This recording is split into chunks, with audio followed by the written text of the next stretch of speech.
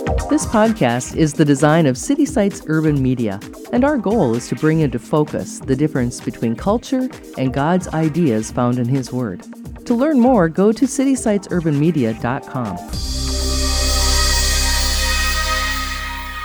You go to the first 11 chapters of this book of Romans and you discover what mercy.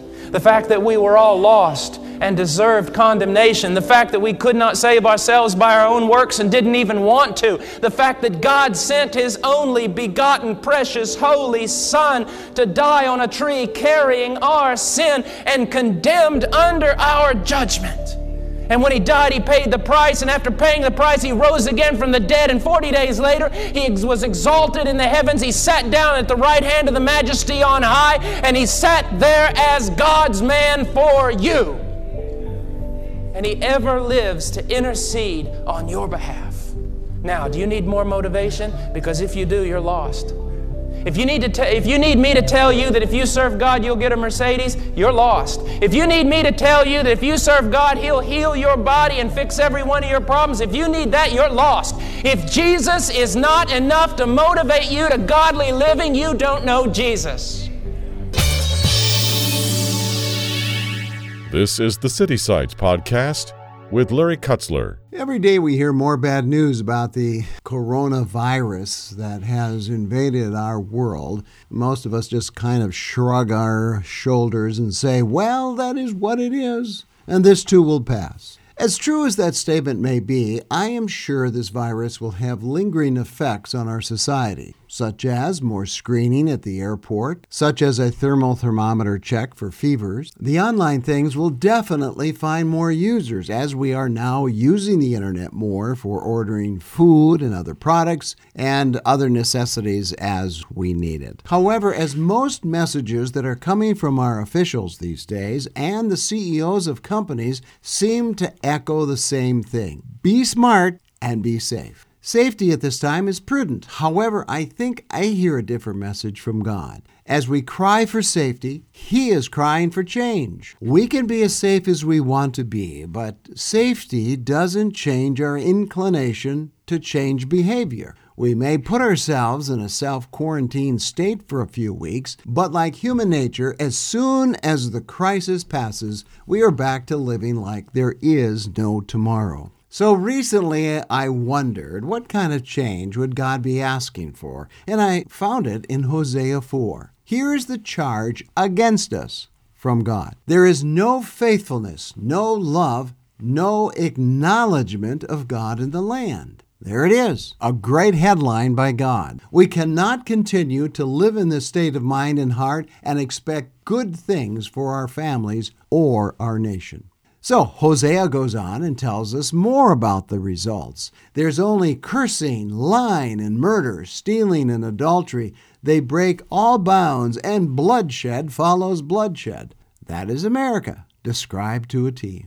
In verse 6, the prophet zeroes in on the problem, because there is no knowledge of God in the land. I want you to hear that. Because there is no knowledge of God in the land. That's what God is crying out for, the kind of change that we need in our society.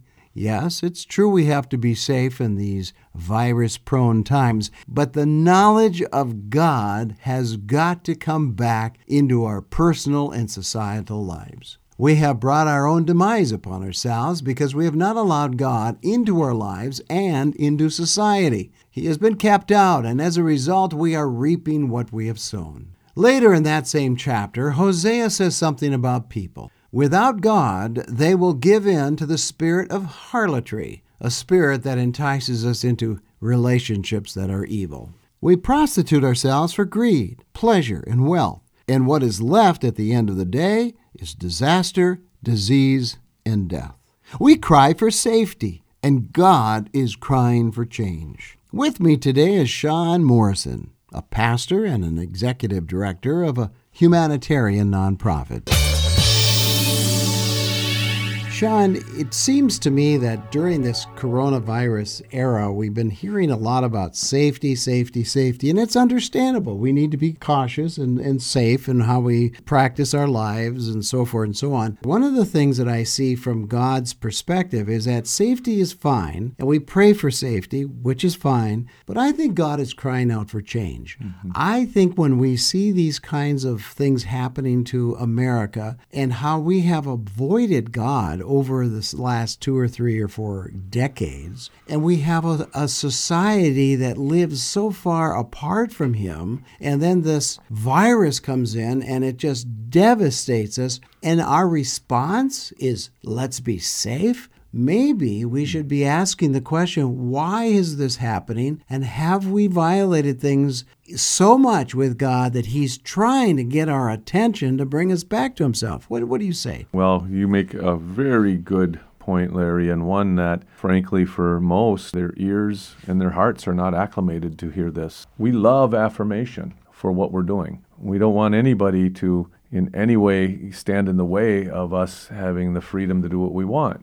And we certainly don't embrace accountability at the fullest level. So when we start talking about these things, there's a tendency I have seen, at least this is my own personal observation, where people kind of like roll their eyes and like, oh, here we go again. And what might have been in the former days been another hellfire and brimstone type of message. One day I just stopped and thought, somebody said that, and I go, when's the last time you actually heard one? Right. And they couldn't remember. Right. But they acted as if, another one, like they'd been hearing it all along. And I think my point in all of that is we do need to talk about these things, not with a sense of where some might perceive like we're angry and we're even trying to force our will on somebody. What we're trying to do is introduce them to a relationship with the Lord Jesus and to be able to show people that God has feelings and God has heart and God has intentionality and God wants what's best. And so when something like this happens, we need to have an honest conversation and ask that question you just asked. Why is this happening? And what should be our response? What's the appropriate response? And if we can do that without having a reaction, but be intentional, I think that would be a good first start at the beginning. And I've got several thoughts on what we should do, but I think that's just to begin the conversation. I think that would be a starting point. Here I am, Lord. Speak to your servant. What do you want from me? That's all. That's all that really matters. As a matter of fact, my dear friend, when you're on your deathbed, and you will be there, when you are on your deathbed, the only thing that's going to be running through your mind is, did you put your life at His disposal? Well, I ask myself the question, and I always do this, what would a prophet say to our day? If we had a godly prophet, say an Old Testament prophet, come to life, what would he say? And I searched the scripture and I found Hosea chapter 4. It just seemed like it just fit our day 100%. And here's a couple of pieces of scripture that caught my attention. He said, "Hear the word of the Lord, you Israelites, because the Lord has a charge to bring against you who live in the land." So he's saying, this is what God's saying, this is what you've been guilty of. There's no faithfulness, there's no love, and no acknowledgement of God in the land. There's only cursing and lying and murder and stealing and adultery. They break all bounds, and bloodshed follows bloodshed. Basically, he's saying all of the 10 Commandments are being violated, and there's no faithfulness, there's no love, there's no acknowledgement of God in the land. Well, you have to say America's got a lot of good ministries going on, a lot of good churches, but generally, I think as a society, we have left God somewhere back in the distance. Absolutely, what you're saying is true. And I think what a prophet would do is they would say, stop doing your behaviors, your actions, those motivations you have that are ungodly, that are harmful to you and ultimately breaks up the relationship between you and God, and turn from those and turn to God. And I think the key thing there is we sometimes see a prophet and we go, repent. But repentance isn't just stopping of sinning. It's also intentionally turning back to a living relationship with God through His Son, Jesus Christ. And I think that's a key component there. You don't just stop something. You have to actually engage a new life in a new way towards the person that God, who has revealed Himself through Jesus. It needs to be in that context. I think what, though, we also have to realize is in this time, when people, they sin almost brazenly, they forget that God's a person.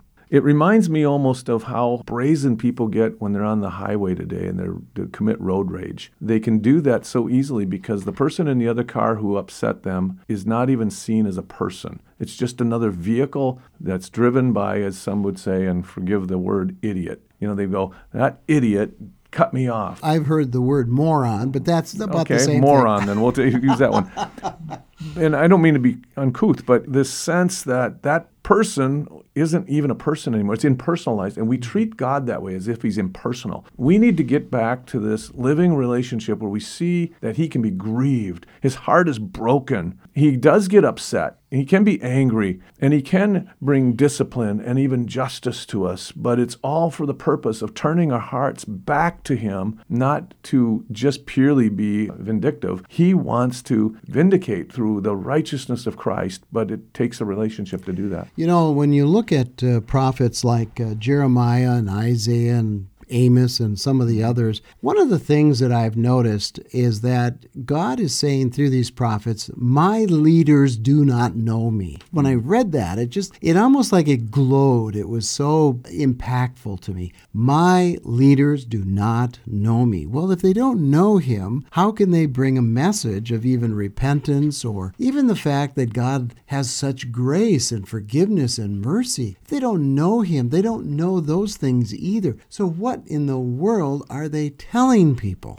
Well, it even prophesies in the end days there will be tickling of the ears. What that means could be different things to different people, but we've all understood that it likely means some form of dilution of the truth and something that is easy on the ears. Here's the interesting thing. Sometimes I think a prophet is always perceived, at least the Old Testament style, as pretty straightforward, confrontational, and sometimes a little bit spicy. Might cause someone who's hearing it to actually get upset. But that fact that they're getting upset when the truth of God is presented, even if it was presented in a way that's a bit more jagged-edged, doesn't that just show how hard our hearts are? If we get upset when somebody is trying to get us back on track to God, even if it's not served in the best way possible, that's catered to our easy listening ears, perhaps that just shows we have a hard heart. And I think in the midst of these times, we see things like now today, we're dealing with coronavirus, but any type of thing where there's a national crisis, even a world crisis. What is the response of people? They get desperate, they cry for help. But what is missing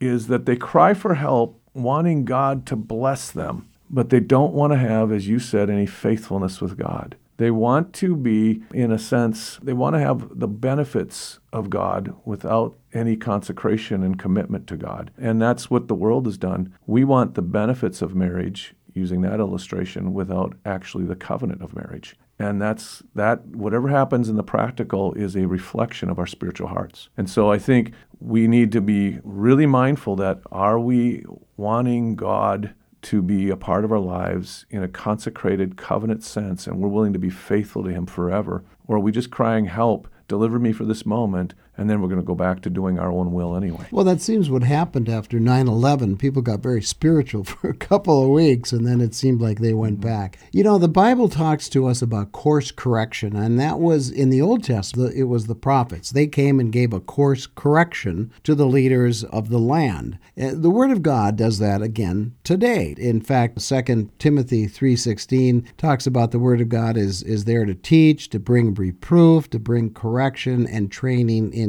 righteousness. And I think that this virus is certainly affecting all of us, and perhaps we'll get through it. But what happens the next time? Will we change our ways?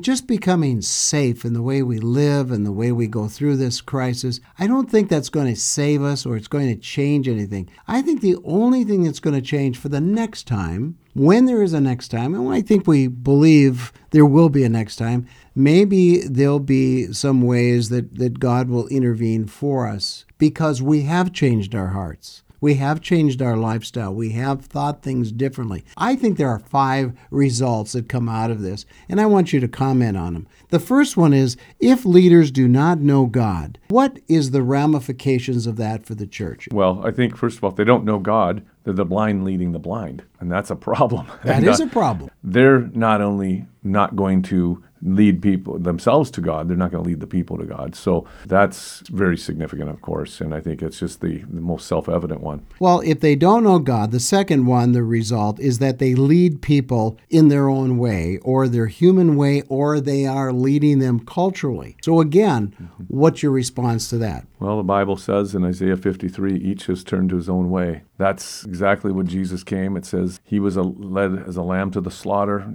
through the cross, of course, because all his sheep have gone astray. Each has gone to their own way. He wants us to do what Moses did. Moses knew God's ways. Israel knew his works, it says in Scripture. He wants us to abandon our way for his way. The third one, Sean, is a word we don't use too often today. It's harlotry. But the prophet Hosea in chapter 4 talks about the people have fallen under the spell of prostitution, spiritual prostitution. So what happens, leaders don't know God. They lead people culturally or humanly away from God. The third aspect and result is the spirit of harlotry. They prostitute themselves to other gods and idols of the land. So tell me about that. How would you respond to that? Well, it's harlotry really is divided affections. You're divided in your affections, so you're not committed, and therefore there's not a relationship that can be trustworthy. And God's a God of trust. The currency of the kingdom of God is trust. And he wants to encourage us to trust him. He also entrusts to us his commission. And so he is going to invest the most into those that are the most trustworthy. And so you see the story of the talents. The one who buried it, that person was considered a wicked slave. That talent was taken away, and it was given to the one who wisely invested the 5 and doubled his investment. And so now that 5 turned into 10, and then you add the 1, and you got 11. So God, to whom much is given, much is required. To him who has, even more will be given. To him who does not have, even what he has will be taken away. That's how God operates. He doesn't operate in our version of fairness. He operates based on trust, and he invests more into those who are trustworthy. Very good. The fourth result would be the message changes. It's less about God and more about us. And we've seen some of that in our churches, some churches today. Tell us how you would respond to that one. Well, the danger always is when we become user-friendly and we want to make the gospel relatable. We have to be careful because we do need to make it relatable wherever possible, but not at the expense of the authenticity and the integrity of the gospel. We have to remember this.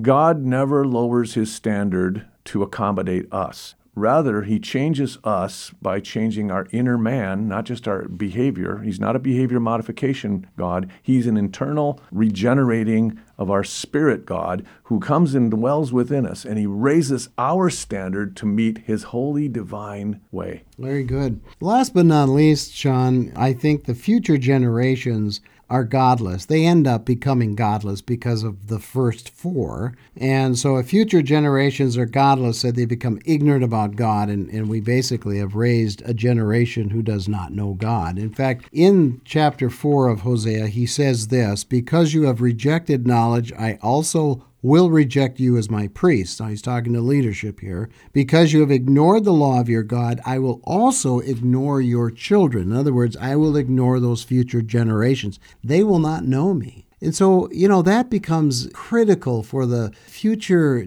of the church. That's our children, or the children of the people in the church. And so if we're ignoring it, those pastors don't know God, they're not preaching and leading toward God, they're leading away, it affects the future generations. Yeah, for sure. And when we say we don't know God, it's not only not knowing that God exists. It's not like they're a bunch of atheists. They may believe there's a higher power, but what happens is we start to make up our own framework of what God looks like, and it becomes one that is man-centered, and he looks just like us. And here's the other piece, is we lose sight of any of his values, those things that indicate our moral parameters. So we not only forget him, we forget the moral parameters, and we become like it was said in the book of Judges. It says, it makes this statement over and over again. It says, each one did what was right in his own eyes. So pretty much we say it today.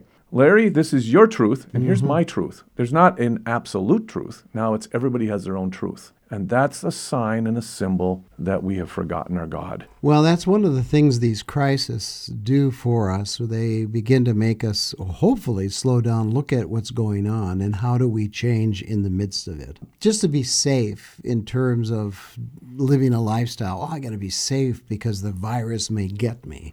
Well, how about looking at our own lives through the lens of change? Because I think that's what the leaders of the Bible were talking about. He wants change, not for us just to be safe, but to change. And safety will come as a result of that, I think. But we need to be right with God, Sean. And that's where I think we should be thinking about today as this coronavirus either ramps up or ramps down. It is a wake-up call, I believe. You're certainly correct in that. And things like this, the world panics and is frantic, and the church needs to do what investors do. Every wise investor that I've ever heard takes advantage of these times when the economy is down and they start investing and they buy up all the things they can, and then later on they wait out the bad times until the prices go back up. They're opportunists. The church has an opportunity too, to invest into the community, to invest kindness and do good. And they can show wisdom rather than panic. We can show people true safety for eternity, not just what's going to save their skin for a moment. If we will take advantage of that and we ourselves don't do what we can so often be guilty of and circle the wagons in fear. All of us struggle with this. You know, we say we have so many struggles and so many things. No, you only have one struggle, and it's the same one I have. Are you going to put your life at God's disposal? It's really only one thing matters, and I guarantee it, I struggle with it just as much as you do. Are you going to put your life at God's disposal? Christ first. Lord, what do you want me to do today? What do you want me to see? What do you want me to say? What do you want me to hear? How do you want me to spend what you've given me? How do you want me to do everything you want me to do? How do you want it, Lord? Here I am, Lord. Just goes back again to being at His disposal. Thank you for joining us today. Every Friday, we bring you this podcast with interviews with people who are challenging the status quo of Christianity and challenging the cultural norms of our day. Please help us get the word out by sharing the link to this podcast with your online friends and family. Our website also contains other podcasters who are part of the City Sites network of communicators, all sharing the good news of Jesus Christ. Our website is citysitesurbanmedia.com. This is the City Sites Podcast Network.